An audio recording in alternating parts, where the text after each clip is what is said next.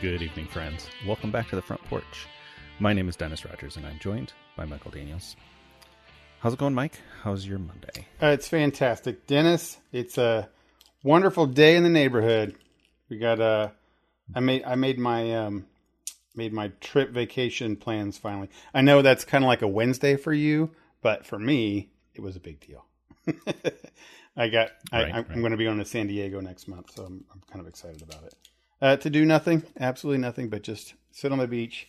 It's one of my favorite cities. So explore, check out new things. I had originally planned it, wanted to go down there during they have a beer fest for like Southern California beers and stuff. And I thought that would be absolutely fantastic. Sure. But the more and more I thought about it, it's down at the fairgrounds, which is on the outskirts of town. And I thought, I don't know how I'm going to get back if I went there. And then I don't want to be sick on vacation. Right.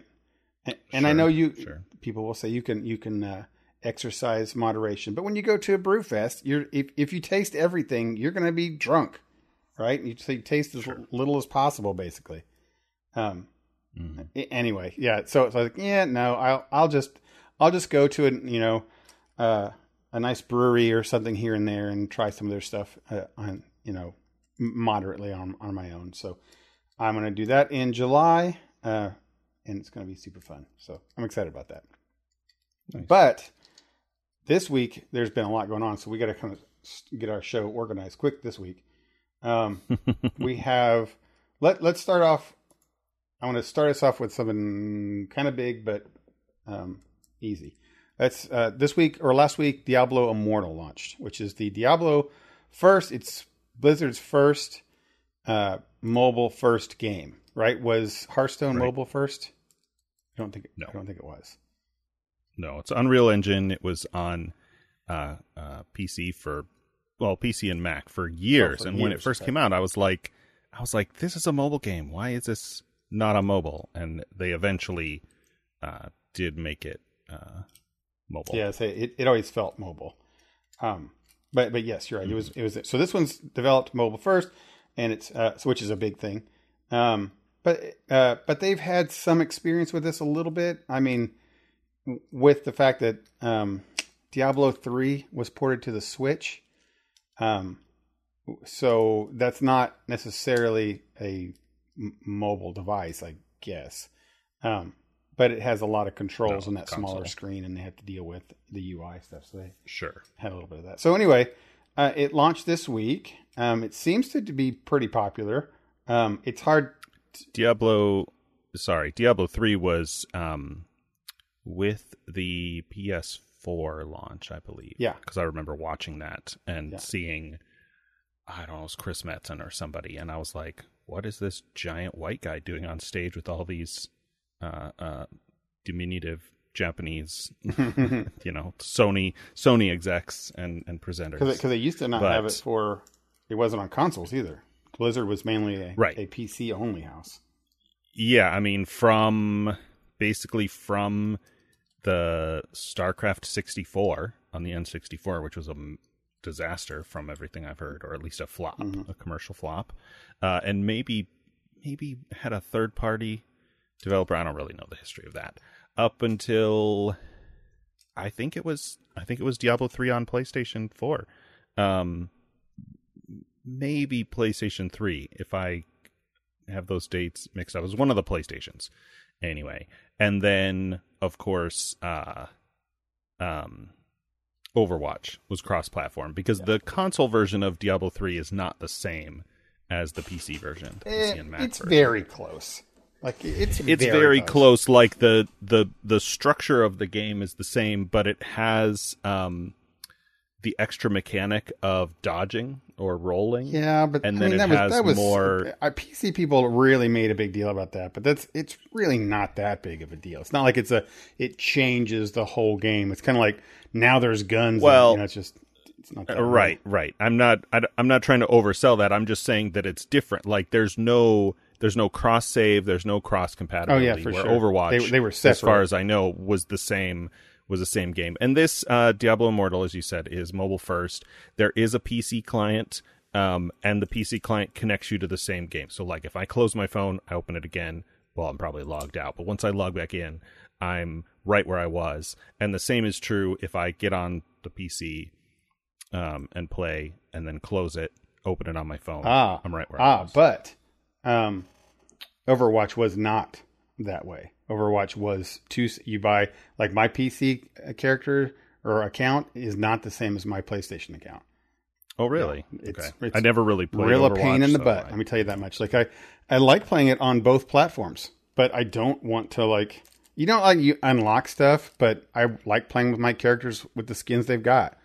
And yeah, of course. I mean, it was early. If it was PlayStation 3, I wish I could remember. I think it came with the, like, all the sharing features that were early in the PS4, so it must have been PS4. The real trick there isn't necessarily playing with the things you have. It's that if you unlock something awesome, like on one platform, like, say I occasionally will play on the PC, and then I unlock a cool Uber costume. I can't on it, but I usually play it on the PlayStation. I won't be able to have that. And most of the time, I assume those kind of restrictions are like business, either totally business or tech, right? Like, they can't, Sony doesn't want to let you log into Battle.net 100%. on their platform, and of course on phones, Blizzard has had apps that access Battle.net. I mean, there's a standalone Battle.net app, even after they did the, like, Warcraft, World of Warcraft. I mean, it has zero to do with customer. What's the goodness? I don't know what the phrase would be. There. Satisfaction. Yeah, because whatever. For a decade, people have always wanted to work together, and there's no reason the technology isn't there or isn't easily developed there, because it's just 100% money, type thing, which is terrible. But anyway, we're getting off track here. Diablo Immortal is cross, and it does come out with PC. Come out to PC. Well, you can talk a little bit about PC in a minute, but the game overall, to see where we're at, I am like level 30 something currently. I don't know what the high is. I'm in in Diablo 3. I would be in what's called chapter or Act 2. Okay. The story structure, while it's its own story, and I really like it, it still feels set up like Diablo 3. I think the game itself feels like Diablo 3 Plus Edition, right? Sure. Because the next act you go to is a desert world. Like, that's exactly what happened in Diablo 3, and they're going to be the same kind of progressions. They do a lot of referencing characters that were in 3 or in 2 because it's set between the two of them. Right. But the game is beautiful, handles beautifully without a controller, and handles beautifully with a controller. It loads up really fast. It plays wonderful. It eats battery life like nobody's business. Like, totally. I can't play with it not plugged in. I mean, I hasn't run my thing down yet, but I have intentionally not played it long enough to do that, because an hour-long playthrough and I'm down to 20% from full. Let's see. I haven't really seen that, but I don't know if that's just because I'm not playing for as long at a stretch. The nature of what I do, living in a camper and traveling, means I very rarely have time where I want to play a game and I only have my phone. Yeah. Right? Like, I'm either out driving or seeing stuff out in the world. Yeah. Or I'm in IRL at camp. Yeah, I'm either outside with a fire or whatever, or I'm inside at my computer. Right. So I'm like, why would I play a game on my phone? Yeah. When my computer is right here? Yeah, I had to play Diablo Immortal intentionally. Like, Sure. I bring my controller, I plug it into the wall, and I'm gonna sit in a spot that I'm comfortable with, because I'm gonna play it. Because it's like I'm gonna play it like a game, which I don't play games on my phone like that. Mobile. Yeah, I play games on my phone where I can just set it down, walk away, go talk, do something else, then come back and maybe play a couple boards. that was part of what intrigued me about this game when it was announced, right? We talked about this before, but everybody freaked out, and I was like, actually, that sounds like a good idea. Like, I want a game on my phone that I want to play. That doesn't feel like a crappy mobile funnel, a money funnel, or is like a clone. Like, I don't want to play a game that's like Diablo. I want to play real Diablo. Yeah. Just like you don't want to play a Mario clone. Yeah. Right. You want to play real Mario. Yeah. And this is it. This is 100% that. Yeah. And it just happens now that, when all this was announced, like, I had more opportunities like that. I'd be watching TV shows or whatever with my family, and I'm like, I don't really want to give this show my full attention. Yeah. It would be nice if I could play a game or something. And I definitely did stuff like that with my laptop and Switch, but of course, you have your phone with you all the time, which is the big... For me, I played it a little bit on the PC. I know you mentioned that earlier. Because I wanted to kind of see what that experience was like. Like I said, I have a computer here with me all the time. And I was like, what is this like? My experience with the gamepad, like an Xbox Windows gamepad that I used for... I used for Final Fantasy XIV a little bit. And at least one or two other games I played with the gamepad. It doesn't work very well. I don't know if it's my internet, the gamepad itself, or just the Windows client. The Windows client is still in beta, supposedly, so it's a little bit... It doesn't feel as clean as the iOS version does on my phone. Yeah. It does perfectly sync between the two. I think I mentioned that earlier. And the decision for me is sort of like, how am I going to play this? Am I going to play this a lot? And can I justify buying either the backbone that you have or the Razer? It's not kimchi, but it's something like kimchi. Yeah. Razer has a phone controller that I know, Razer has their issues, but I know will be better than like buying some off-brand something for $30. Well, to be fair on that, I play it both. I found that it's only been out less than a week, and I'm playing it both ways. Like, I still play it like sit down and run a Rift. Like, I almost log out now right near a Rift, just in case I want to log in and run something for 5 minutes. I can log on and I don't have to hook up my controller, and I play it just fine with just like on-screen controls, and it is totally very easy to control. And then when I want to sit down for something big, then I'll do the controller. Okay. Yeah, as you said, the on-screen controls are really good. I still, for whatever reason, would rather, I think, hold a controller in my hand. But for all the reasons that I listed earlier about why I've had those controller peripherals for my phone, not this phone, but a couple phones ago, which is why I can't still use them, because they were specific to those phones. They don't fit.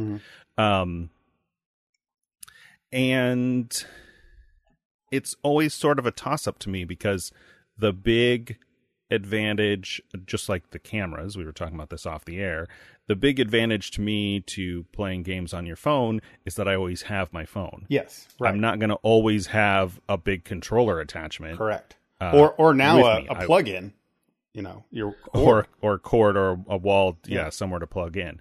And so I'm like, I've a couple times gone on Amazon and like just about to order it, and I'm like, am I going to use this enough to justify dropping $100 on it? Yeah. Probably not. Right. Like, if we all end up playing Diablo Immortal a lot for hours and hours, and I don't like, and that was the PC thing. I'm like, if I can play it just as well on the PC, then I don't need a controller attachment for my phone. Yeah. I when I bought my backbone, it was, how do I say it nicely? A splurge. It wasn't a splurge, because I'd been thinking about it like you're doing now for quite some time. And it was one of those, I can do it, and I'll make a commitment to put it in my bag, because I've got a satchel that I carry around when I go out places. And I said, and I can keep it in my car, and I'll do it for that. And then, so I kind of just said, okay, to do it. So it was, and it was one of those, I want to buy something mode. You know what I mean? Like, but I don't need to buy anything, but I'll buy this. So I did it. So the point of that is I totally get where you're coming from there. It's like, do I want this thing? I don't need to. And the other thing I thought about it was that there's a lot of games out there that I just don't play at all, because as soon as I play them, I'm like, oh, this is made for a controller or for the Apple TV. Right. And I just completely skip over them and don't even give them a second look. So I thought, well, if I have this thing, I won't do that. And I actually had built in the last couple of years time in my schedule to sit at a place like I'll do Tuesday mornings at a coffee shop for an hour before work, you know, and I'll where I can sit and do that. And I wanted to spend time with Shelly. She likes to watch movies upstairs. In bed, so I can sit up there and she can watch her crime shows. And so that was one of those things. But the long way short saying, I totally get what you're saying. And it's, I don't know if I recommend controllers. I do, because they work perfectly. Like at least my Backbone, and I played with Trotsky's ones, works really well. It does exactly what you want it to do. But how do you play games, right? How do you use your phone? Right. What do you use your phone for? Right. I've never owned a Switch, so I mean, Sydney owns it. Yeah, I was just about to say that's the other part of my hesitation is I do own a Switch, and I have things like I have still not finished Hades. Yeah. And a couple other games where I'm like, if I'm going to do that, if I'm going to play a small handheld thing, like I could play the Switch. And if I want to play something else, like I don't know if there's space in between playing at my desk on the PC or being out somewhere and like waiting in line and like, oh, I could get on and do a quest on my phone, and I have my phone in my pocket. I don't have the big controller thing with me. Yeah. And so I just don't know if there's enough of a use case for it to justify the expense. Yeah. Not that they're drastically expensive, but you know. Yeah. And it is, this one is hard for me to comment on it too much, because by default out of the gate, I'm playing it with the controller. Like I started with the controller with Diablo. So I'm, it's like I don't have to, I never have that feeling of, oh, I want to play this on a controller, because I just pull out my controller and play it. So I don't know if I had just had the on-screen ones, if I'd keep playing it. Okay, so the game itself, pros and cons, like I said, it's really pretty. It's beautiful. The reason it drains battery is because it's so beautiful. And to their credit, they, like Blizzard does, you can change everything, right? You can really narrow it down to stuff so you don't have your battery done. A con, which is a silly con, but they have this huge, like some games have, I always roll my eyes at, a huge like character creator at the beginning, and it doesn't matter. Like it's so small. I don't understand. You can change bridge, like the bridge of your nose and stuff like that. I'm like, why does any of this terribly matter? This is horrible. I spent way too much time on it.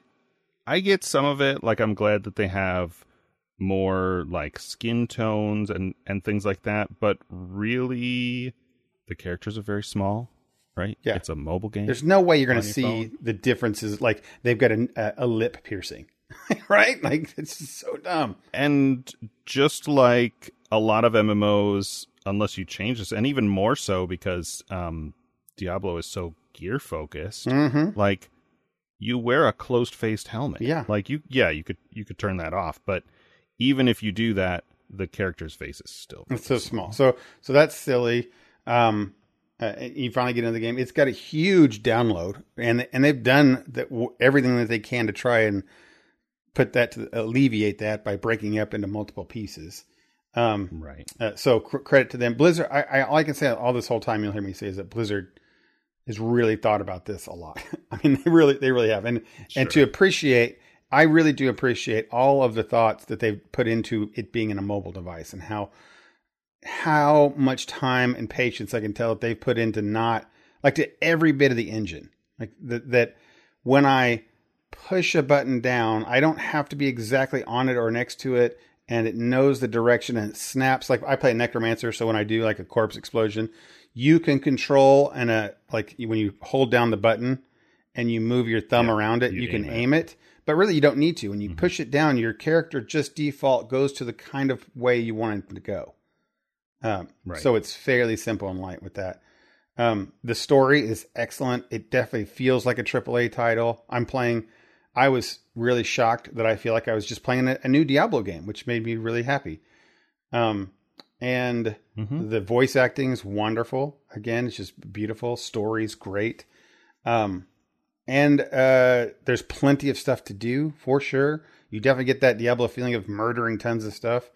The two sides I would say is, one, I don't like at all that it's in MMO style, that there is 8,000 people around all the time.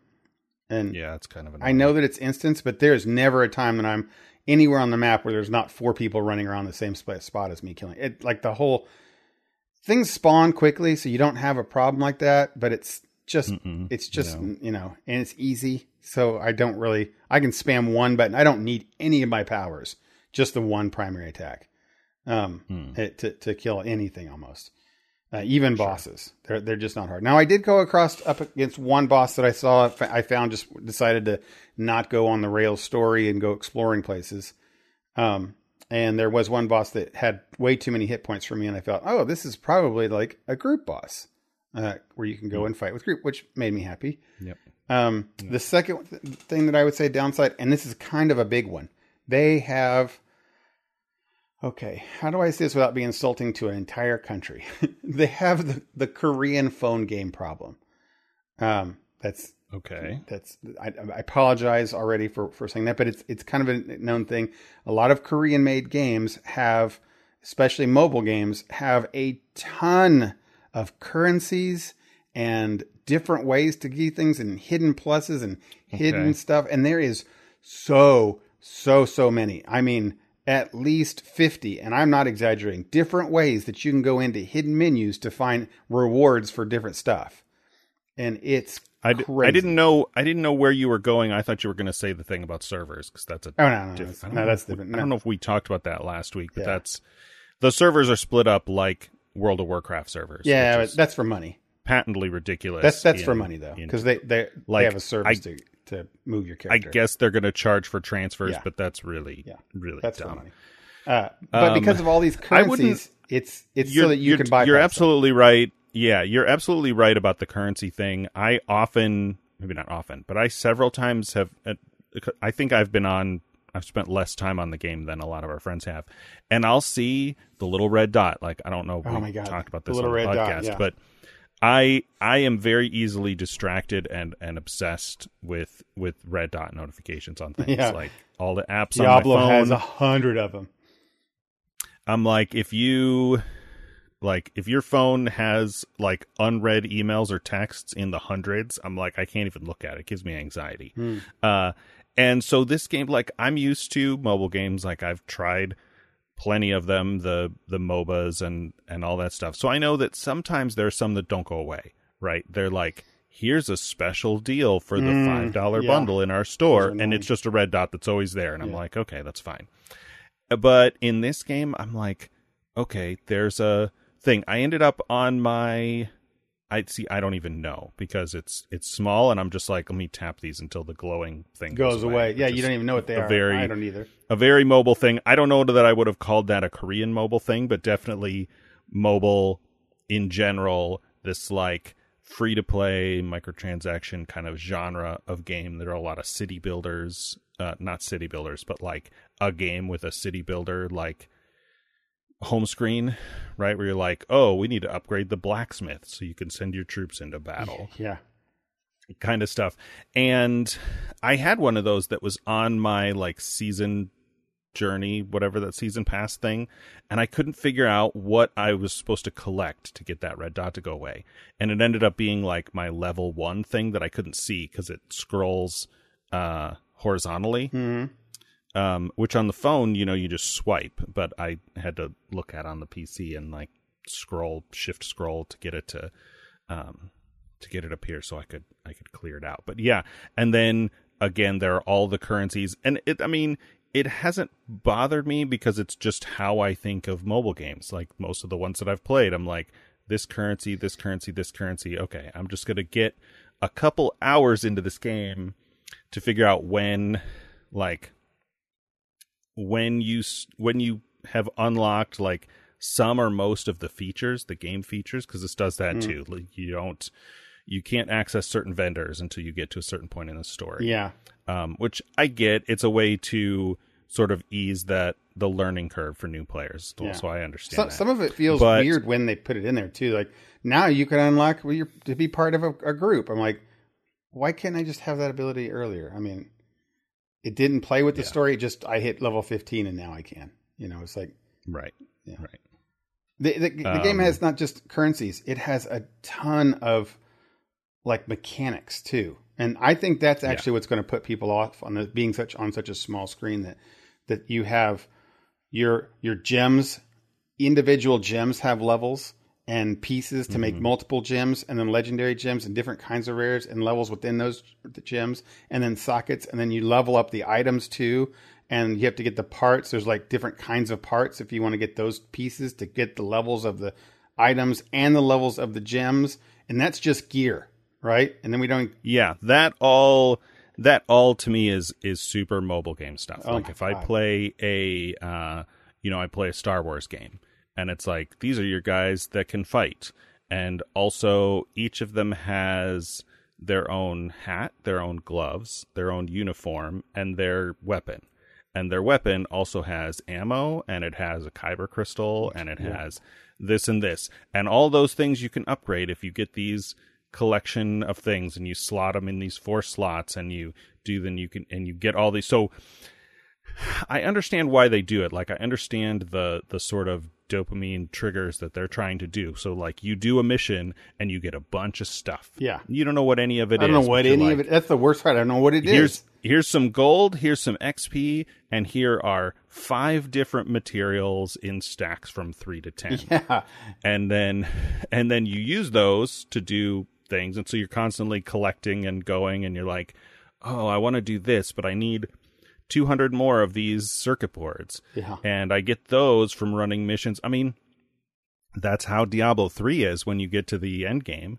They're like, you can do this and this, but you need this one crafting material. And I'm like, what is this crafting material? Where do I get this? So it's maybe not entirely accurate to call it a mobile game thing. It's just very prevalent in mobile. It's 100% like Diablo 3, just exactly what you're describing. Like they clearly it's the same team or people who've played a lot or worked a lot with Diablo 3, because they have taken that, because Diablo 3 is now end game, right?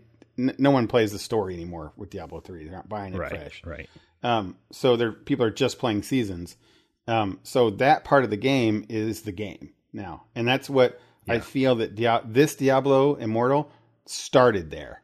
Like, it's starting giving you all that stuff at the beginning. And I know the way I'm playing it is like, I don't even care, because the game is so face rolly right now, where I can just like not even look at the screen and win, that none of those materials or items or scores or anything matters.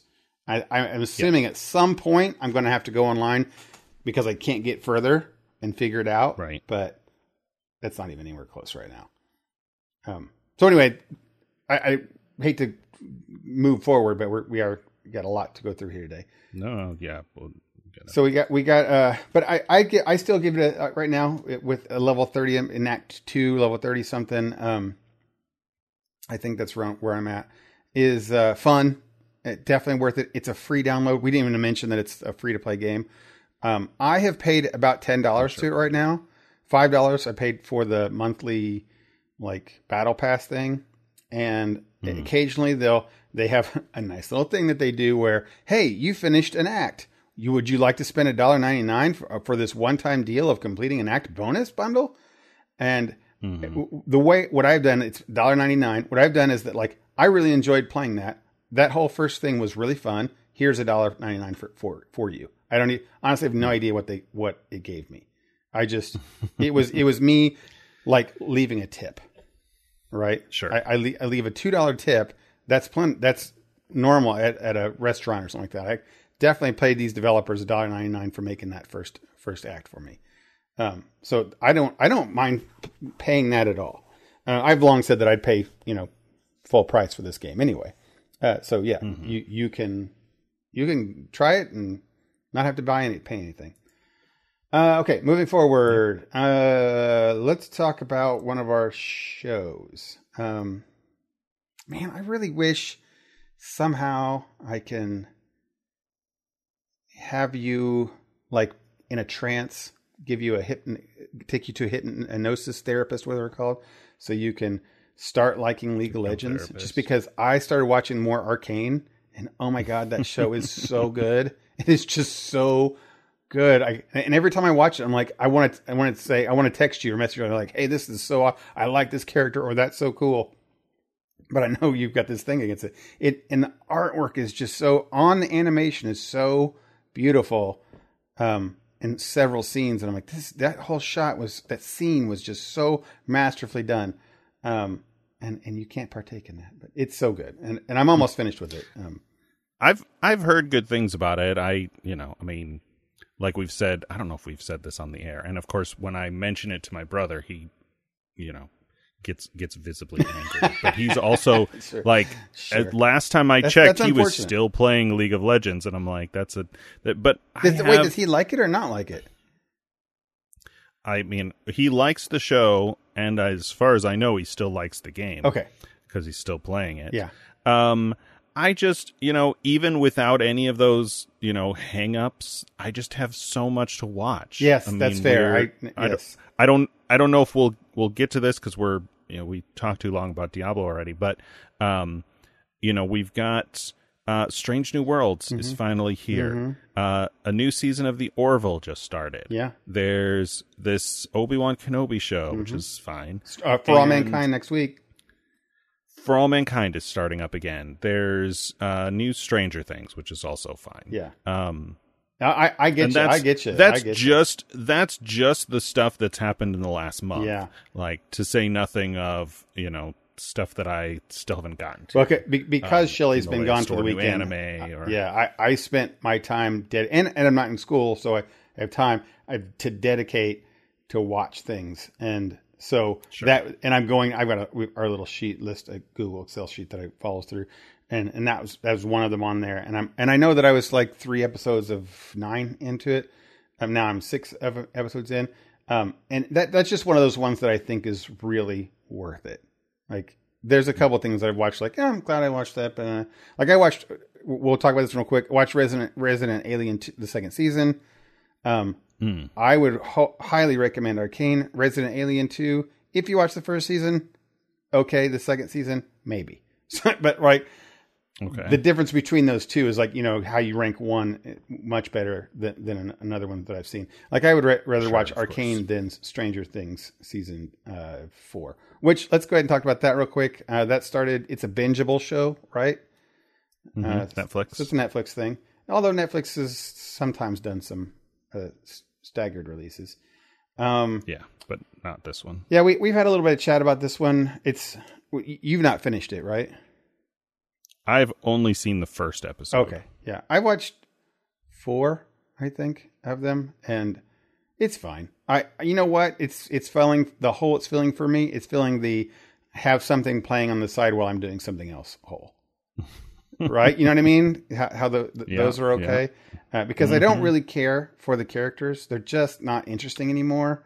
I've called this... I had said this with our friends chat before, is that it's no longer a show set in the 80s with sci-fi horror elements. Now it is an 80s sci-fi horror movie, which is a totally different thing. And when I figured that out, it made it a lot easier, because in the first episode, I was about done. I was like, yep, I don't want anything. This is exactly why I stopped watching Stranger Things, and I don't watch anymore. But then it clicked, and I realized they're doing Nightmare on Elm Street. And I said, oh yeah, this is just like Nightmare on Elm Street. They had so many dumb things in Nightmare on Elm Street that just, you watch it now, just why would that character do that? And I was talking to Sydney about it, and she says, you mean, do they ever have scenes where people are running and they just fall down for no reason? I'm like, yeah, this show totally does those things, right? Because it's a movie. It's an 80s horror movie. It's a horror. Yeah. So anyway, I don't have to pay attention to it, because really none of that parts really matter. When the horror scary parts come on the screen, then you can turn your attention, which is, small parts of it. Right. But I like that so far. How are you feeling about it so far with your one episode? I So, longtime listeners of the podcast will know I'm not a fan of long run times on things. It's got longer, didn't it? I think some, once in a while they're earned. Yeah. Like, Game of Thrones always felt like it just packed so much story into that hour. Yeah. Sherlock, I have complicated feelings about now, but at the time, I was like, this is great. Hang on, let me pause it while I get another... Wait, what? There's over an hour left? I didn't realize it was that long when I first started watching it, yeah. It's an hour and a half episodes, right. British series thing. But yeah, these episodes are all like... Maybe not all of them, but several of them appear to be like 90 minutes long. And I'm like, that's not how you do that. Like, the episodes of Columbo are long like that, but it's serial, like, or episodic. I mean, each episode is its own whole mystery story. And so you sit and you've watched a short movie. This is like, I'm supposed to sit through all of this runtime and also keep all of these various characters and storyline straight. I am watching it slightly sped up, but still, I'm like, this is too long. Yeah, yeah. That being said, I've been saying since we've been talking about this, my affection or interest in these characters has really waned since the main 4 characters have become teenagers. Yeah. From the first episode, that doesn't bother me as much as I expected it to. Maybe because Finn Wolfhard's mic is not as prominent. It's true.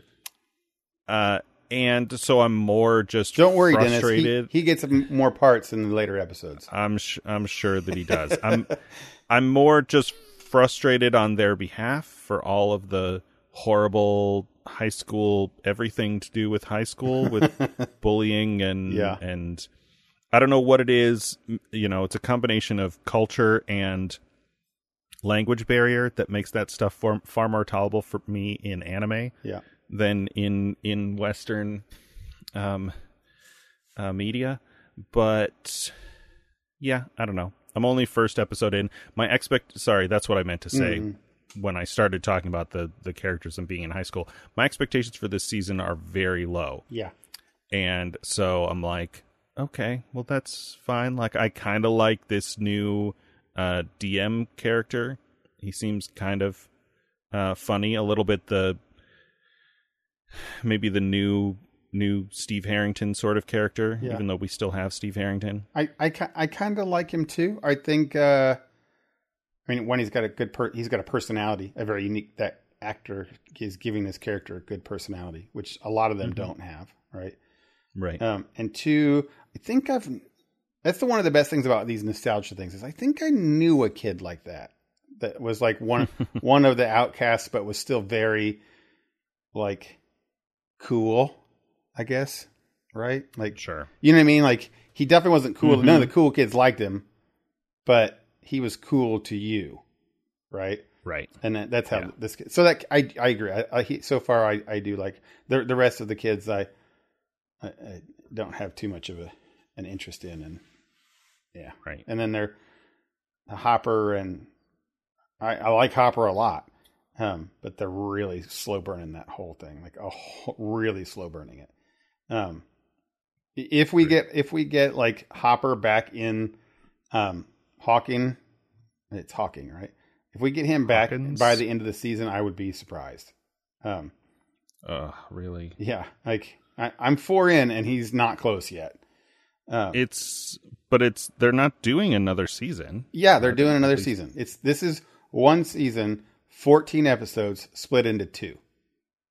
Not. Yeah, I knew you'd get that sound. I knew that sound would come out of you. Not the Harry Potter Twilight 2-part finale thing. Yes. Thing. Yeah. See also The Hobbit and Attack on Titan. Yeah. Too. So I'm like, you're lucky. You said you have 7 after this. You told us 4 seasons, and you're cheating and doing 5 seasons. Yes, that's exactly right. So they have this one season that is split into 2. I don't know when they're going to release the other 7, but yes, there's another one after this. But they're all shot, so it's not, they have to go back and do them. So anyway, yeah, it's fine. I will say this, it's got a huge following and people like it. So I don't want to bag on it and say like, oh, the thing you like is bad. I don't want to say that at all, because it's fine. It really is. It's fine. You know, I don't know what else to say about it. I'm glad that there are people who are enjoying it. Yes. Even though those people have poor taste. Poor taste, right? No. I think when we talked to our buddy Trotsky about it, I think they just like it for what it is. Right? Like Sure. I think sometimes if you go into something and you and I do this a lot, when you have such low expectations for a thing and you just have fun with it and don't care, like you don't ask questions like, why did that guy even come along? It makes no sense, right? When you ask those questions, then you're thinking too hard on some movies, or shows or whatever. And I think this is one of those. And the reason it does is because season 1 kind of let you do that. Like season 1 was, had a lot of thinky things and a lot of what's happening and that person, type stuff. And it kind of had serious tones to it. But anyway, yeah, we'll watch the rest of that, see how it goes. I want to spend 2 minutes on this one. I finally watched Schmigadoon. You watched it like a year ago or something, didn't you? Yeah, something like that. But I told you, I'm trying to catch up, man. I'm getting there. I binge watched that one also while on the side when I was at work. I had it on the other monitor while I was doing work. Sure. Yeah, there are a lot of songs. A lot of songs. Kind of tune out. But the songs were kind of the funny part of it. Like, not that they were funny songs, but like that they kept making fun of the songs, which made it better. Other than it was a neat little concept. I like those. It's new. It was fun. I liked all the cast and the characters. But it didn't have any real catchy tunes. There's no tune out of that thing that I came away whistling. No, that's true. That's true. Yeah. I don't know if there's not enough, like there's too many different songs. They don't get repeated. Yeah. I remember not loving the conclusion. Like I remember it feeling a little preachy. Sure. Some things did. I can't remember really why. I think it was kind of jarring because so much of the show up until that point had been so like sort of light and goofy and silly, to then get this kind of heavy moralizing ending felt a little disjointed. They did it like in one episode. I actually the show ended a lot quicker. There's fewer episodes than I thought there was going to be. Sure. Which is fine. Actually, it was the right amount of episodes. I don't want to say that. Yeah. So yeah, it was the right amount of episodes. And when it ended, I was like, this is a good time for it. Oh, good. It's over. I didn't want them to drag this out for any longer. Didn't go on longer than it needed to. But you're right. That last episode kind of did all those things. It did all the stuff, right? And I was like, oh, they're doing a lot here. And then it's the end. I was like, okay, yeah, it's the over. Because they really let Kristen Chenoweth's character come out, which was the busybody town lady. Right. And she was the one that was like trying to make some moral point that the show wanted to tell you. Right. But yeah, I liked it. I did enjoy it. And honestly, the best part about it was that it was short. Honestly, it really was. I think that's okay, right? That you can have a 4, 5, 6 episode, 30-minute show or whatever it is and do your thing. So I like that a lot. Strange New Worlds, the Spock episode. How do you feel about this one? Well, I think I said this last week, but I watched episode 4 on my phone, and a lot of our friends really enjoyed it, and I enjoyed it too. I think 5 might be my favorite yet. It's a Spock heavy one. You're a Spock guy. It's Spock. I mean, without getting into spoilers, the standard Star Trek model has an ensemble cast with a lot of stories. Usually there's at least an A and a B story. Less so in the original series, but especially into the 90s, and especially with Next Generation, you'd have some, big crazy thing going on the bridge, and then, Data's trying to go on dates with a hologram, and maybe also while the alien invasion is happening. Yeah, maybe also Riker is trying to practice his trombone or something. I don't know. Right, yeah. But this Strange New Worlds episode, I think, had at least 3 and maybe 4 stories going on. Mm-hmm. It was a shore leave episode. Story. There's the Spock story. There's also a story going on with La'an and Una, mm-hmm. and also the sort of like the one that got the least amount of time was what was going on with Nurse Chapel and the helmsman. Oh, right, his yeah. name I'm not and the main the main story, I guess you'd say, the one with the ambassador and Christopher Pike doing his thing. Yeah, the diplomacy. That's what I said at the beginning of the list. That's what I mean. They're like maybe 4 stories going on, mm-hmm. and some of them cross over and overlap. I mean, except for the La'an Una story, I think that was like all on its own, except at the very, very end. Right. And it was all good. I mean, the acting we got from Ethan Peck and the actress playing T'Pring, whose name I'm not going to remember, was just perfect. Yeah. Like all of the subtle emotion and the little there were moments that were funny in a way that Star Trek can be funny outside of Lower Decks. Mm-hmm. That like original series would be funny, but they would have these big dramatic musical cues, a little almost womp womp trumpet stuff to, because it's the 60s to make sure that funny stuff is happening. Right. But the way that Next Generation would do, where there's a joke and there's like a little bit of smirking, like nobody's busting out and pause for the laughter. In laughter. Yeah. Right. Pause for the laughter. And yeah, I mean, I don't want to spoil the story, but it's the best one yet. There were no like I'm enjoying it so much. There are definitely things, there are issues, tiny ones, right? Where I'm like, oh, this isn't quite right, or I wish they wouldn't do this so much. But they're so minor. And then, Anson Mount comes on the screen and has a little interaction with Ethan Peck, and I'm like, I don't remember what I was annoyed by before. Yeah, I mean, Anson Mount pretty much so good. Fixes everything. Anytime he's on the screen, he really kind of does. Yeah. I mean, I could go on for a while about that character, but I don't want to. We've been. I like this episode because of the reasons why. One of the many reasons we like Strange New Worlds is that it was a shore leave episode, which other things have. Every '90s episode had. Series had, I mean, season, where they're not doing anything like world saving or anything, and that was delightful. That was really delightful that we get to spend some time with. Oh man, he's still one of my favorite characters. I can't think of his name. The doctor. He starts with an M. Mbenga. Yeah, love that. Love the actor. Love the character. And he wears the fly fishing hat, which had no fly fishing things on it, but. That was one of my tiny nitpicks. I was like, he's not fly fishing. That's a normal fishing rod. Those are normal fishing lures. He did. He had a bass lure he was putting on the thing. I'm like, well, he's doing a hobby from 400 years ago. He's probably making some mistakes, like a Ren Fair, right, kind of thing. Right. It's fine, but that I was gonna say is that I even like that kind of stuff was just fun.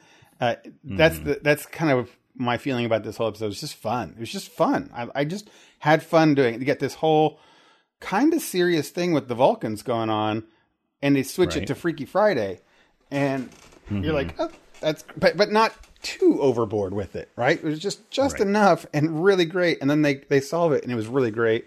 I still can't get enough of Nurse Chapel. She's awesome, and. Yeah, I mean, there's nothing more to say except these characters are really, really written very well. The episodes are just written with joy and fun. The animators, which I think the animators, the CGI people, have done a wonderful job with all the new Trek stuff since the Abrams stuff. They do such a really good job of these Treks in this modern day age, and sometimes it gets overlooked because of bad writing or bad acting or whatever it might be. And it's nice to see it all come together in this one. I was thinking specifically of like when they show the solar sail and Una and Lon are sitting out there and they see that and it's really pretty. And also when they're sitting in they're doing a diplomacy scene at a table, in the background is the starbase.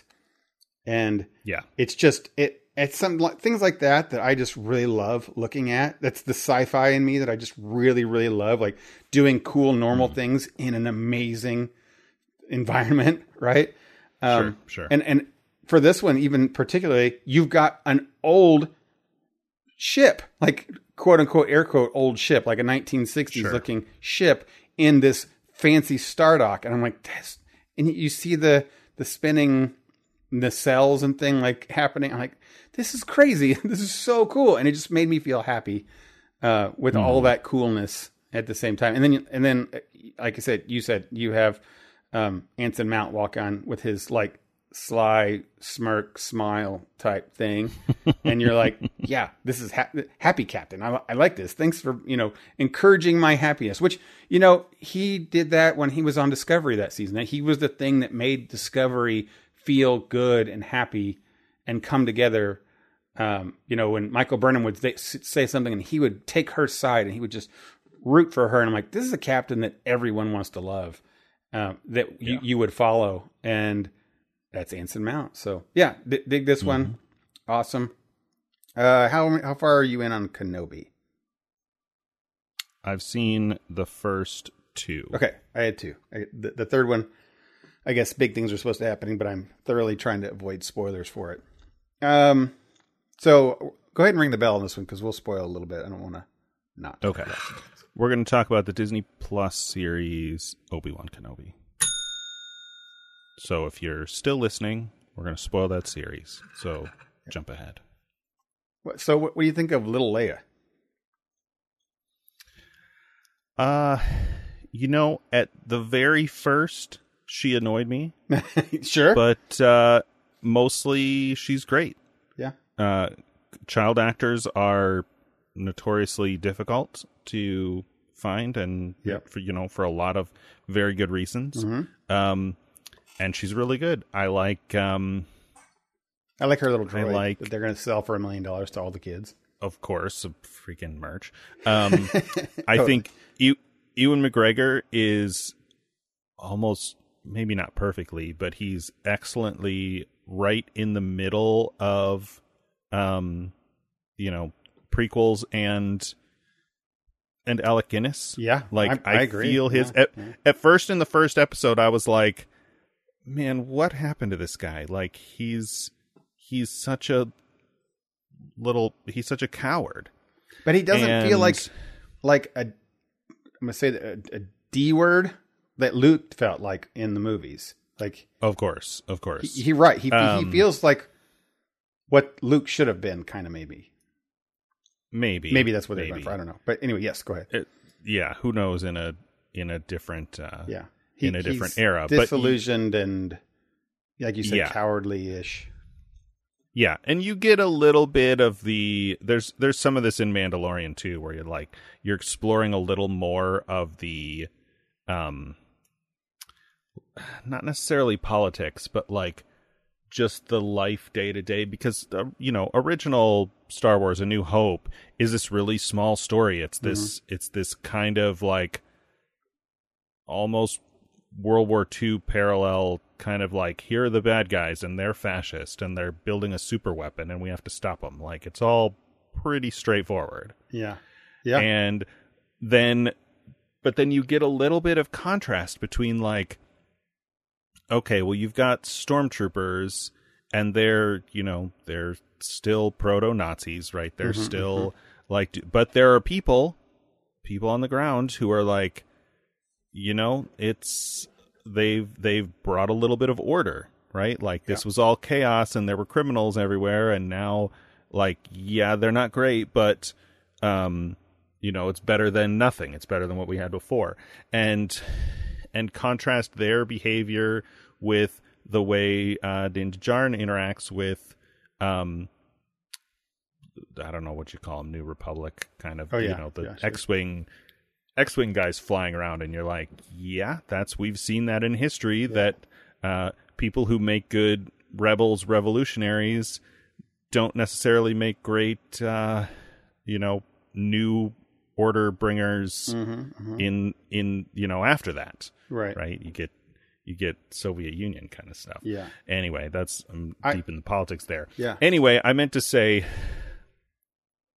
I believe Alec Guinness, I believe Ewan McGregor very well in this in between where like he kind of still has some of that desire and that drive, but he's buried it down and he's been, just chilling out, living a normal life for 10 years. Yeah. And it's like, yeah, he can still fight with a saber, but not really. Yeah.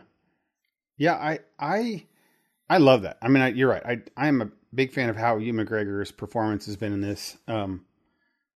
And it's probably the thing that makes it the best. It really does. I mean, just the through line of it's really good. And little Leia is great. The line he says to her is like, "How old are you?"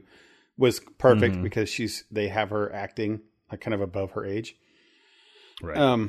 She's also very small. She filmed this when she was 9, which is appropriate. She's supposed to be 10. So, but she looks very small. Shelley and I kept thinking like she looks like 6 or 7, but she's just a smaller kid. Right. Which is fine. And the two things that I really like about this doesn't necessarily have to do with the content of the show. I have really enjoyed 2 aspects. One, Hayden Christensen, who's going to be back in the series at some point as Darth Vader, and Ewan McGregor were always big Star Wars fans. Before that, right? And when you see any, like me, one of the big super Star Wars nerd, you watch all the behind the scenes stuff and all the Blu-ray disc things, and you can't help but see the joy in their faces at doing everything. And when Ewan McGregor gets to pick his lightsaber for the first time, he's just like, he talks about, he's telling the cast, the weaponsmith, whoever guy brings it to him, he's like, I've been dreaming about this since the day they told me, that this is the moment. And he was just like, you could see anxious and nervous stuff. Like he just loves it. And the same thing with Hayden Christensen. And they just didn't have a good script and a good director and a lot of that stuff, right? It just really wasn't for that. And they got a lot of backlash because of it. And it's unfortunate. The guy that played Jar Jar had a hell of a time. The guy that played Jake Lloyd, the guy that played young Anakin, same thing. Fandoms were toxic to them. So seeing them come back and like get a second shot and have the fans just send them all sorts of love and have huge support that they've been getting the whole time makes me feel really good, right? Like these are people that when they talk now, they're like, so happy to be able to do it again. Even though they had such terrible things, they still love Star Wars and love the fact that they get to be part of this. Even though it's not a happy thing, they still, for themselves, get to watch that. So, and that leads to the second part, is I really, really do love the fan response to this show that's been happening. Primarily because the people who were 6, 7 years old when episode 1 came out, my daughter being one of them, are now 25 years old. And those movies were made for those kids, for those 6, 7, 8-year-olds. I mean, they're really goofy. They're really goofy kid movies. And then, and also you throw in stupid politics and stupid, right? But I'm not here to talk about those episodes. What I'm trying to say is that the kids, just saw those Star Wars movies and liked Princess Amidala's outfits and liked the silly Jar Jar Binks and thought that Anakin and Obi-Wan were cool. And then they were raised later on the Clone Wars as they get a little older. So those people actually like the prequels. There's a whole generation of people that aren't old people like me who hated it because it's not the originals, and they love them. So now they get to watch their characters again, just older and modern, right? It's kind of like me seeing Luke and Leia and Han again. So, and they're all and a lot of the fans are just having such a wonderful time, and you can see it on the TikToks and social media where they're just like, they'll show scenes like, oh, I loved it when the clone trooper was there begging and he was the vet. And I loved seeing this character from the movies. And I was like, wow, people wouldn't come out and say that they liked that about Attack of the Clones, but now they do because they were always kind of embarrassed to say it before. So it's nice. That's really nice. I'm getting to this point where I just like people getting their happy shows, because I've had throughout my life, I had the opportunity to have so many good happy shows sure be released. So it's nice. And I do enjoy this show. I like it better than Boba Fett so far. Let's put it that way. Not that Boba Fett was terrible. Just I like it better so far. Yeah. And stories. I did not expect Leia to be a major character at all. So that's neat. No. At some point, she's going to say, "Help me, Obi-Wan Kenobi. You're my only hope." And and like, oh, that's the thing. Cool. All right. So that one's happening. We'll both. I'm waiting to watch it with Shelly because that's our show we're watching together. So we'll watch that next week. Gotcha.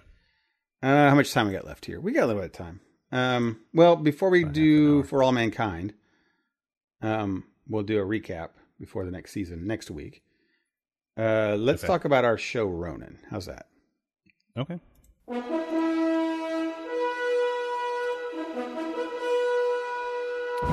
All right. This week or last week, depending on which of us you mean, we watched Ronin from 1998, starring Robert De Niro, Sean Bean, Stellan Skarsgård, Jonathan Pryce, Natasha McCallum. I'm not saying that right. Who's maybe a couple other people. Who's the French guy who he played in The Professional? I always forget his name. Jean Reno. Yeah, that's right. From Leon. Leon we the watched Professional. on our poster. I had to look him up because he looks to me like the guy who played Davos on Game of Thrones. Sure, I can see that. Yeah. He's a little. I think he's a little bit older here than in Leon. And of course, this movie is almost 25 years old. Yeah. And I like him generally as an actor. Yeah. He's good. So I've seen this, and I've only seen it once before. Hadn't seen it since then. Probably right around the time it came out. And you had never seen this one, right? Nope. Okay, so we'll go with you first. What'd you think? I really didn't know what to expect on this one. It does give you that sort of title card explanation of what Ronin are, which I already knew, but I appreciated that because this was made in a time when that was probably not well known, and I assume it's still probably not common knowledge if you don't watch. And even then, you still didn't have your phone at your hand to look it up, to look stuff up, right? It was interesting to me that it just throws you in. Like a lot of movies, a lot of stories start in media res or in medias res. I've heard it pronounced recently. I don't know if I've been saying that wrong my whole life. But this really, like, aside from that title card, it throws you right in. They're like, here are these characters, and they're being hired by this woman, and nobody knows why or what they're doing, but they're varying levels of professional about it. And you don't really know. And as the movie goes, I'm like, is this okay? So they're going to kind of, it's not a short movie. It's, let's see. Yeah, it had a lot of scenes in it as I was going through. 2 hours too. So not, excessively long, but. And in that 2 hours, would you agree to say that it doesn't have a long complex story? No. Yeah. No, there's a sort of, there's a little bit of story. I think I probably got distracted a couple times with this because it's a lot of action. Yeah, there's some story, there's some character development, there's some waiting early on, and then it's like, okay, we're gonna do a car chase, and it's gonna last 10 full minutes. Yeah, I'm exaggerating a little bit. Well, I don't know. It's some pretty long. I'm like, okay, car chase. Like, it's not like a newer movie. Like if it were a Marvel movie, I would be completely bored because I know nobody's going to die. But, this had enough, it's a standalone movie. It's in this sort of crime thriller genre. And of course, Sean Bean was famous, he's still living, I think. But has a reputation for very often being killed in his roles. And so I'm like, well, he could die at any moment. At any time. And yeah, and so then as the movie is going on, I'm like, what is this? What is the theme? What is the story here? Mm-hmm. And why did they use this title? Like, why did they use this title? Why did they explain what Ronin are at the beginning? And then I thought about it more, and I'm like, okay, well, you had Sean Bean, and he did this, and you've got Robert De Niro, and you've got this French guy, and you've got, I think there was the driver. The driver. There's Skarsgård, I think, is playing. Is he playing a Russian, or maybe? No, I don't know what he is. He might be German. But he is independent, I guess. But he's not a Russian. Well, yeah. I mean, he sells to the Russians. He sells to the Russians. Okay. So several of the main characters are... This is not spelled out, right? You have to piece this together as the movie goes. Several of the characters are supposed to be like modern-day Ronin, right? Yeah. They're spies or agents... whose, it's not that their lord has died. Their lord isn't the right word for that, but you know what I mean. Yeah. Because that's how samurai are, right? They're sort of like knights, right? They serve a lord and are sworn, oath-bound, and if the lord dies, they maybe try to avenge him, but they are not samurai anymore. They're samurai without a master. Yeah. Or Ronin. And these guys are kind of like ex-spies, right? Yeah, that's the sort of right? that's the sort of reskinning or reapplying of that concept. Like you're supposed to believe eventually that Robert De Niro's character was CIA and is either, disgraced, disavowed, burn notice, whatever term you want to use for that, but he's on his own now without the support of his lord, right? Of the U.S. government, right? And you think that that's what all these people are. Like they don't right. That's something about this show is that they don't. It's kind of important in the story structure that they're never explicit on almost everything. I was surprised as it got toward the end, because the further the movie got, I was like, okay, so this is going to be a thing, and we're maybe going to, find out in the last couple frames or whatever that this and this. They do eventually start explaining that. There are some conversations that Jean Reno's character has with another older guy, and... more of those details start to fill in. It does have the very classic movie trope or mechanic of the MacGuffin. Mm-hmm. Right? Oh, yeah. It's centered around a MacGuffin. Nobody ever knows what's in the case. Yeah, right. Well, can we go into spoilers at this point?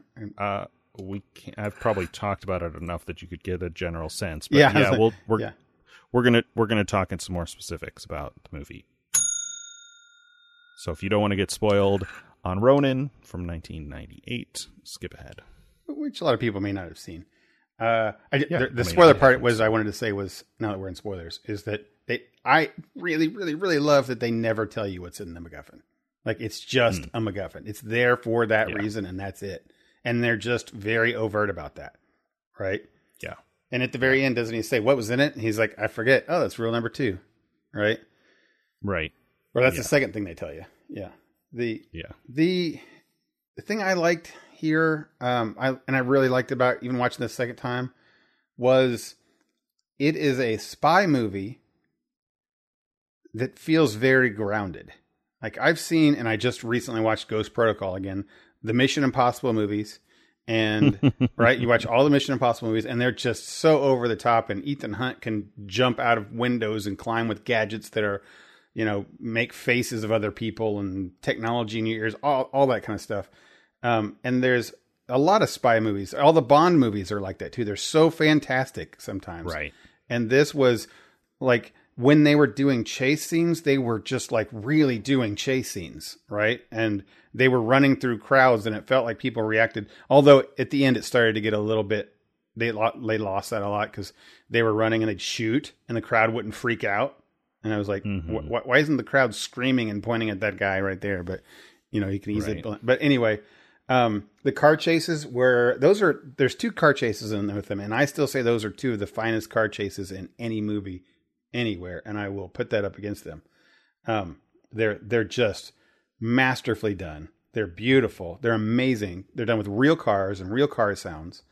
So and by like expert drivers have seen like kind of the making of those scenes where they're done with just a beautiful, and I'm not a car scene chase guy, but those are amazing. And I love when the unassuming like driver wheelman is just kind of part of the team. And then when he gets in the car, he's like amazing. It's like, oh, he's a superhero. This is what he does. I also things like they almost have the main antagonist die in a car in the car wreck. So I'm like, oh, cool. It's like they fall over. They don't just like, hey, I'm out. I'm good.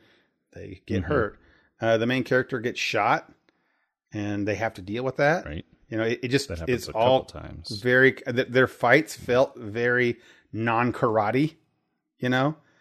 Right. And again, I just watched Ghost Protocol, so when you see Tom Cruise and team fight, they're just like doing ninja moves constantly with the enemies. And the enemies are also highly trained. And this was not like that at all, right? Yeah. So I really appreciated that. And De Niro's acting is superb. The cast is all great. And it wasn't anything big. I think that was something I really, really appreciated about it. I can't really recommend it to people to say, oh, the story's great or this is that, because I don't know how to place it, who to recommend it to, because it's cool. The story is oddly kind of small. Yeah. And the Ronin part of it, sure, you explained it best why they would call it that. They also, spoiler, it's a misdirection. It's a red herring, because you think the whole time the Ronin is De Niro's character, and he is not Ronin. He even says at the end, I never got out. Right? He's still CIA. So that was intentionally tricking you there. But even that's not it's not like plays heavily in the story. Right? No. So closing on this one, I don't know who to recommend this to. I think anyone who likes spy, thriller, crime thriller. Well, I don't know, a crime thriller, because if you say crime thriller, then people want to figure things out. I don't think this has a figure out mechanic to it. Sure. Yeah. They're doing some kind of, not necessarily heist, but like close to heist related stuff, but there's heist, not like that. That's a good thing. Yeah, there's really not that like, can you figure out how they're going to solve it, how they're going to overcome the obstacle or the second act twist. And they fail a lot too, right? Like they fail a lot in this one, and they just have to continue on. That's what makes me think about it being grounded and real. It's like, it doesn't work. They still have to keep going and figure out new ways to try to, how do we move forward? How do we get the MacGuffin or whatever, next? Right. So who would you recommend this to? I don't, it's good. I like it. It's definitely a thumbs up. But I mean, I think if you are a fan of the genre, I say crime thriller because that's like the largest possible umbrella, because there are elements of heist, there are elements of just basic kind of chase and escape, cat and mouse, I guess you'd say, kind of stuff like in the Bourne movies, but not as without the same level of like inhuman or superhuman capability. Yeah, kind of grounded, right? And so if you are a fan of that genre and have not seen this, I think this is a, maybe not a classic, but one of those that seems a little bit foundational. Like there probably some things it was inspired by and some things that it inspired. I like that word, foundational. That's a good word for this. it's a solid entry into this genre, right? And it's something that I really admired too, was because none of these characters are superhuman or have a team of, government agents like all the Avengers waiting outside, or, the high-tech Tony Stark eyeball beams or anything. They don't have any of that. They do so many little things to kind of protect themselves. I liked how in the very beginning, Robert De Niro puts his gun in a certain spot, comes in, says certain things so that he's not seen, and then goes to the bathroom. You see him unlock a door, so he tries to way out, opens the door. Like those little things he does to try to set up the safety of the area was very cool. And it feels like, I could see a real spy person doing that, right? There's a little bit of that stuff in some of the classic James Bond films, but then of course in the next scene, his car turns into a plane or something. Yeah. That's what I guess. If I had to say like a recommendation, it would be. You really said it best with the foundational stuff. I guess if you like the spy genre, but most of the spy genre is superheroes these days, meaning Mission Impossible, James Bond. They're unbelievable and fantastical. This is more for you. Cool. So what do you got next week? Your pick. I said your. Okay. I've already forgotten. Field of Dreams. Oh yeah, baseball. It's summertime. Good pick. Kevin Costner classic. This is from 1989. Wow. Oh yeah. A little decade earlier. This one's available on Prime Video, Amazon Prime. Okay. I've seen this several times, especially when I was younger. I can't think of the last time that I watched it. It's probably been 10 years ago or more. Mm-hmm. But I remember it being good. Mm-hmm. I think I may have seen it twice decades ago. So it's I had told you that off air that I had seen it about 30 minutes about a couple months ago. But stopped myself because I didn't actually want to watch all of it.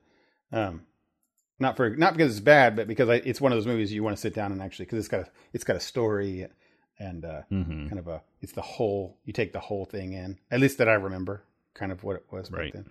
So good call on this one. This is good. And it's, summer baseball time. So that's excellent time. Mm-hmm. Talking about how old it was and like some of those actors and things, I went with several of our buddies to go watch Maverick again this weekend. Top Gun Maverick.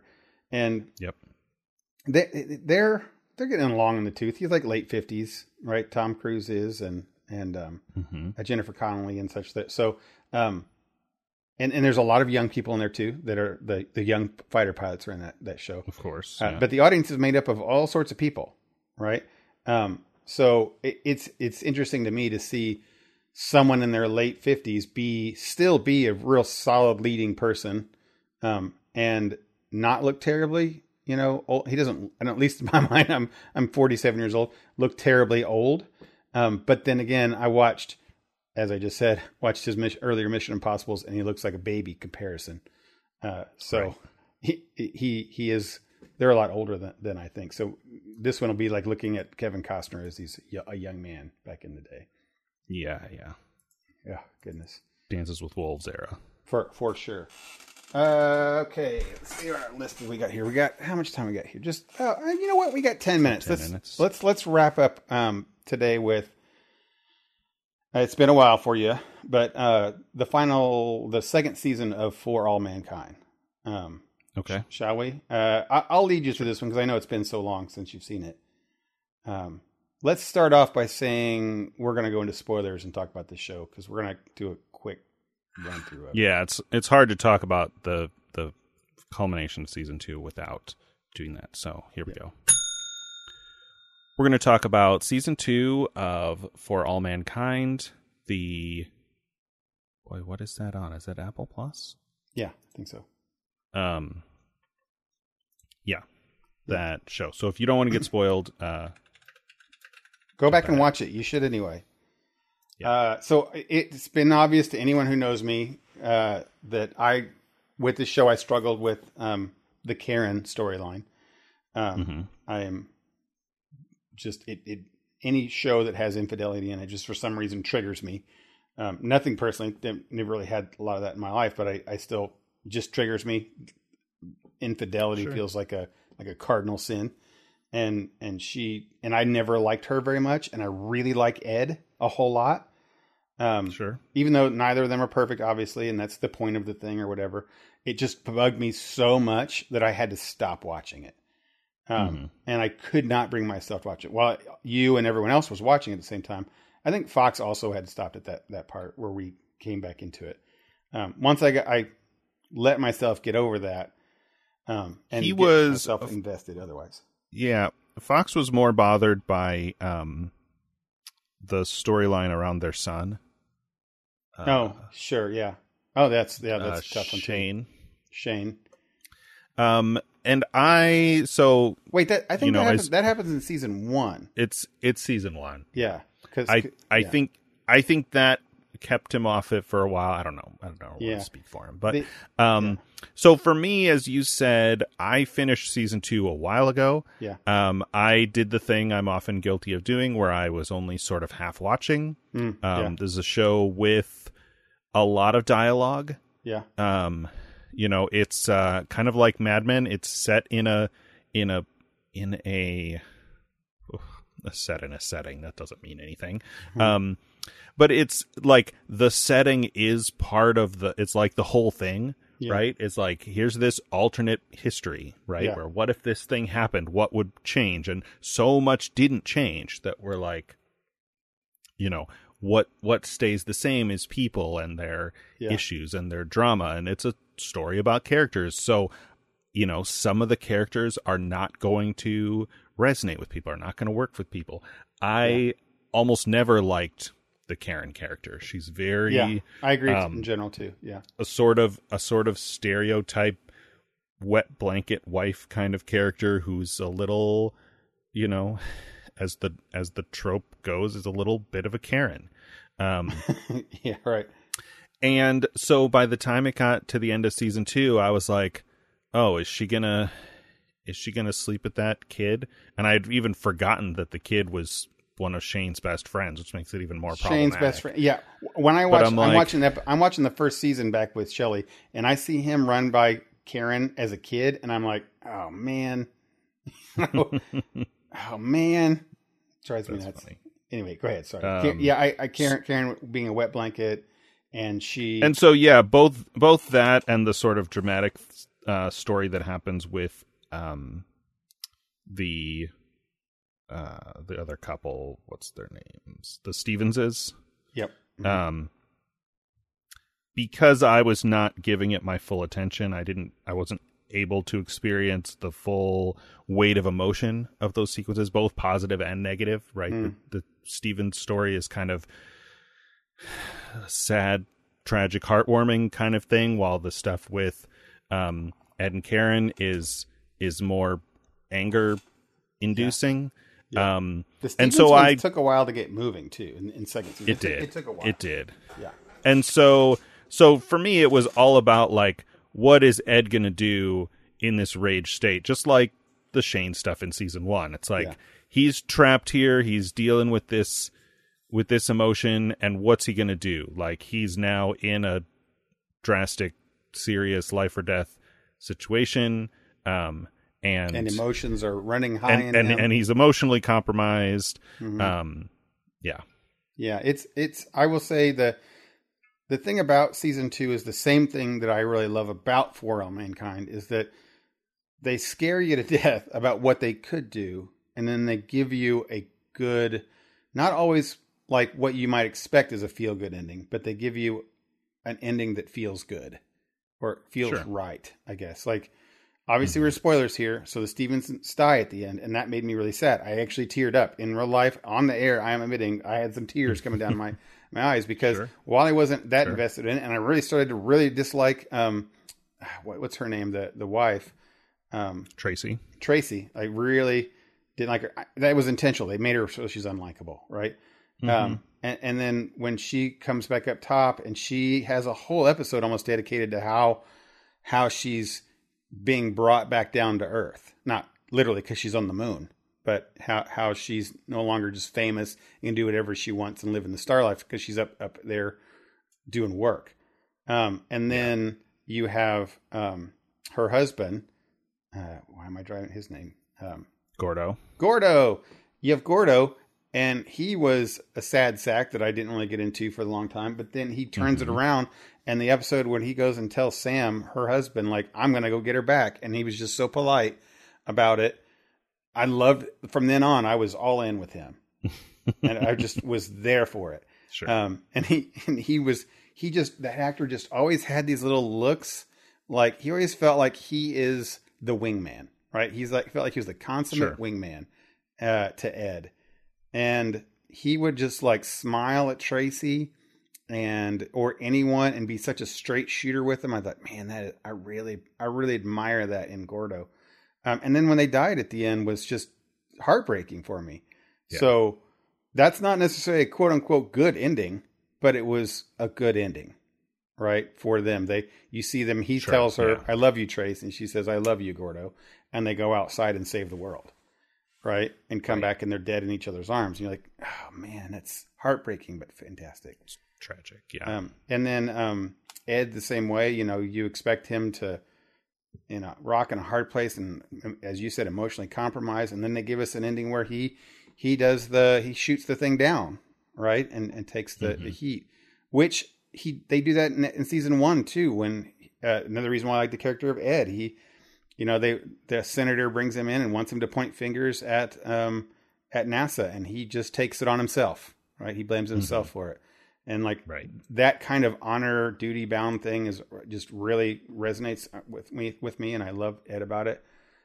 So yeah, I really, really loved all of that second season, even though I had rough parts, but that's a testament to how good the show is that the writing feel that way. And it wasn't necessarily because of Karen. I could care less. It was because of Ed that it bothered me so much. Right. Sure. Yeah. And then I liked, there was a scene where, I don't know why I can remember anybody's names, but it's because it's been so a while. The girl who came from Mexico in season 1, and now she's working for NASA. Alita. Yeah. Alita. She's a fine character, but not really terribly interesting. I didn't think, but she did have a really good scene when she talks about how she was kind of abused as she came over being an illegal immigrant, and with the other NASA guy. And it was just, she acted it really well. It was well written. And then the guy that was opposite of her, the way he reacted with this just face acting of sadness kind of, and then just hands her a beer and tells her to he asks her something about Jeopardy, was perfect. Right. It was just perfect. And they just sat there and watched Jeopardy together. Right. And drank beers. Right. Yeah. And I thought, this is good writing. This is good writing, good directing, good acting. And they just put it here, and it's kind of like felt with a feather touch. Every scene is just done with a nice, even feather touch. And I don't have to worry about, if someone dies, it's going to be a Game of Thrones death or a Walking Dead death for no reason, just because, we're going to kill somebody off. Right. If someone dies, there's going to be a reason. They're telling the story of why someone dies. Sure. Yeah. So I'm digging it. I still things to go. I like that the way they're bringing light to the homosexuality storyline throughout there. It's obviously a big part of these characters' stories throughout the entire season, but they're just spending their time on it the way it kind of needs to be, right? They're not straight up. I expected it early on in the season, she'd come out as gay, and then they would, there'd be the whole thing, accept it, and the world would change. It's giving it the weight it needs to and moving it forward in a good kind of way for the audience and for the characters. So, and that's not resolved yet. That's going to move forward, I'm sure. So we have season 3 next week, which I can't remember. I always watch these as they're all out. Is this a weekly release? This show weekly release? I don't know. It is Apple TV Plus, so I assume it's going to be a weekly release. Okay. I've never caught up to this one. So yeah, same. That'll be exciting. Well, yeah. So as you said, leading out of this, we have what did you say? You said Kenobi, For All Mankind, Strange New Worlds. What else we got? The Orville just started. The Orville, which I wasn't a fan of the first episode, by the way. Not that it's a bad series or anything indicative of the series. Just I wasn't a fan of. It went kind of heavy, real heavy in the first one. It's very heavy. I don't know why they would jump out of the gate with that storyline. It was very. This is a little bit of a spoiler, but if I leave it vague, it's probably fine. The first episode, of season 3 of Orville, deals with suicide, and that's a heavy. That's a topic, right? That's a heavy topic for a season opener, Seth. For a show that has a lot of comedy usually to it, but yeah. I don't know if there was any comedy in this one. Not even Gordo or Gordon said a lot of stuff. Yeah, there's a little bit of maybe a tiny bit of Gordon stuff. I don't know if this other character is new, Charlie. I think she's new. Yeah, because they mentioned she's only been on the ship a little bit. Is she replacing any person? Did they lose a cast member? I think they did. She seems to be doing Lamar's job while Lamar is moving down into engineering. Maybe. Yeah. Oh, that's right. Yeah, because he was like another pilot person, but he's becoming like chief engineer guy. He's super smart. He was navigator while Gordon is the pilot and or helmsman. And now they've got her up there. Yeah. Yeah. I will say one funny line. They did say where Kelly comes up and tells Gordo he needs to take somebody out for a beer. He's like, "Is that an order?" And she said, "Yes, it's an order." He says, "I love my job, sir." That was great. I knew there was something that reminded me of Pike, Strange New Worlds, because he does that in the pilot when, like, after they badger him into getting back on the ship, like, he does something, gives some order, and he looks over at number one and he's like, "I love this job." I love this job, right? Yeah, and he did that too. So, holy cow! Episode 1 of the Orville, like, I know they're on Hulu now, and they have less episodes, with more time, but that also means that their like CGI budget must be like pushed into one too, because they had so much outside. There was so much, and there were moments where I was like, "Oh, this is a little." I mean, maybe it's because I just watched Strange New Worlds, but I'm like, they don't have the budget. That Strange New Worlds does. They're not getting the budget that Paramount is giving Strange New Worlds, but it still feels so like much more. There's a trick, but a step up. Yeah, a different, like the theme music changed slightly. Yeah, it's interesting. I'm excited to see. It's not enough to really talk about the show because we love the Orville, but that one episode was kind of a rough one to start with, guys. Right. So anyway, we have all those shows to watch, and which is great. It's good stuff. Yeah. I did finish, and I think I talked about this before, although we're running long here, so I'll try and be brief. I finished another Apple TV show called Severance. Yeah, I've heard a lot about it. It's a kind of dark workplace drama. Doesn't that end on a cliffhanger? I heard that it ends on a cliffhanger, which I didn't realize. I was like, "Oh, this is exciting. I'll just start the next one." And then I did the same thing again, and then it was over. And I was like, "Oh, what? No. It's unresolved." It's cliffhanger. Yeah. So the premise is interesting. I don't know if I've explained this before, but it's basically they've found technology to sort of artificially create what we maybe would call dissociative identity disorder or personality, DID or DPD. Yeah. In such a way that, like, if you watched Moon Knight, which this isn't really a spoiler for Moon Knight. You get this from the very first episode. Your normal personality and your work personality are completely separate, and you have no knowledge of either side. And so when you go in the building, in the office, down the elevator, you become a different person. And when you go back out, you're back to being normal. Yeah. And there's a lot of like emotional trauma and tension that deals with that. And then the people, when they're at the work, are like a lot of the worst stereotypes of office culture. And Then, of course, there's, big mystery stuff like what is the company really up to? What is going... And, of course, the people inside in the office have so little knowledge. Like, they have some elements of their personality, but they have no memory, right? It's like they were just born. And it's really interesting. But I wonder... Again, it ends on a cliffhanger, so that caveat emptor. I watched the second season of Upload, and the first season ended on a cliffhanger, and the second season ends on a cliffhanger. And all I could think of was like, man, you guys have a lot of cojones to think that you can bully a network into like giving you another season because you end on a cliffhanger. Because that's not always the case, and that's the worst kind of show to watch. Like I know in the case of Upload, that's a Greg Daniels show, right? Like he created The Office, The American Office, and Parks and Rec, and with the help of Mike Schur. But he has a track record for successful television. So sure, probably not as difficult. And I also don't know what kind of policy Apple TV is doing with their television production. I know a lot of the shows that one's Amazon, I believe. Oh, you're right. You're right. Yeah. It's Amazon Prime. Severance is Apple, though. Severance is Apple, and then I of course was thinking of like Dickinson is really good. I finished season 3 of that. Ted Lasso, obviously, masterpiece. I just don't. I'm not a fan of cliffhangers in general, and they're fine, sure. But if you have like you're going to have the next season, and it's a thing, but.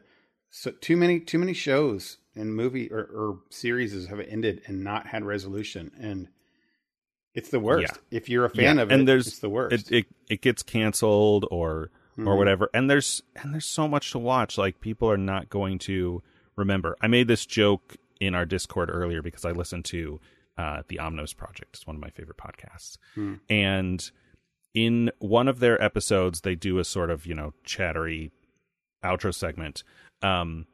One host had never heard of Yellowstone. John, who grew up in Alaska and lives in Washington, had never even heard of. He was like, Kevin Costner's doing a TV show, and then the other host, Ken Jennings, Jeopardy guy, had never heard of Last Kingdom, and I'm like, those are both shows kind of made for slightly over middle-aged white guys. Yeah. And these two middle-aged white guys have never heard, one has heard of one. One's watching one, one's watching the other, but had never heard of these. I'm like, if you ever needed proof that there is too much television being made. There's so much there really is. And has been our theme today about talking about that with the things that even our little niche genre is overloaded with stuff. It happens that a lot of stuff launched all at the same time. I'm like, I know these are different studios, but it would have been nice if this was spread out. Like, did Orville have to start like right in the middle of Strange New Worlds? Yeah, I think anyway. What's weird about this is that these are all kind of launching in summertime, and that's been always historically not a great time to launch series. Sure, but I think without the clock, without the network broadcast, restriction, like people watch stuff whenever, and so I think some of those, but there's just like less. There's less nighttime, right? I guess in general, there's more daylight for people to be out and about and not. Right. I'm sure that people are watching less TV, but without the schedule to force people to watch, people can watch whatever. So I think some of that conventional wisdom is becoming a thing of the past. Yeah. Cool, man. All right, we got lots of stuff next week to watch. Yeah, we're going long here. So I'm going to be now that I've caught up on a lot of things. My last bid is to finish Arcane and Dota season 2. I'm going to finish those out this week. And I've been putting off The Last Kingdom because I love that series so much, and I will not put that on the side. I must sit and actually watch that one. Sure. Face to face. So give it full attention. Give it full attention. Yeah. So that, and it's the last season. There's going to be a movie, but it's the last season. So I've got to make sure that I spend time on that one. Hopefully I'll get that to this week, but I'm going to make sure I wrap up these other loose ends and keep up with stuff this week. So sure. Oh, also Jurassic Park comes out this weekend. Oh, forgot all about that. Yeah. Not that it's going to be like artwork or some crazy stuff. But, yeah. It is what it is. Right. All right. You've been listening to Front Porches, episode 249. Thanks always to our friends at LRM Online. You can check them out. They have reviews on all things. Our buddy Fox over there. If you want to reach out to us via email for questions, comments, suggestions, just a chat, you can do that. Our email address is frontporchpod@gmail.com, or you can go to our website, frontporchpodcast.com. We often have show notes when relevant. I keep saying I'm going to update that movie list, and maybe someday I will. Don't you have super secret plans for that movie list? Not really. I thought you had sent me a message about some super secret plans. I have to reread. Oh, that's just tracking on streaming, so I can let the listeners know where to find, like, for example, our next week movie, Field of Dreams. I almost forgot already. Field of Dreams is on Amazon Prime, so people can know. Yeah, that's a thing you and I use, Dennis. Is justwatch.com is a site we're not paid by them or anything, but that's no. It's just the quickest way to find what services something is on, and if you can find it. Plex. If you use Plex, it does that nowadays. Their new search is pretty good about that. True. Connect all your services. Anyway, yeah. If you enjoy the show, please consider subscribing on the podcatcher of your choice. And while you're there, if you leave us a review, we always appreciate that. It helps us out a lot. As always, thanks so much for joining us. And until next time, I'm Dennis. And I'm Michael. For the Front Porch. Night, everybody. See you next time.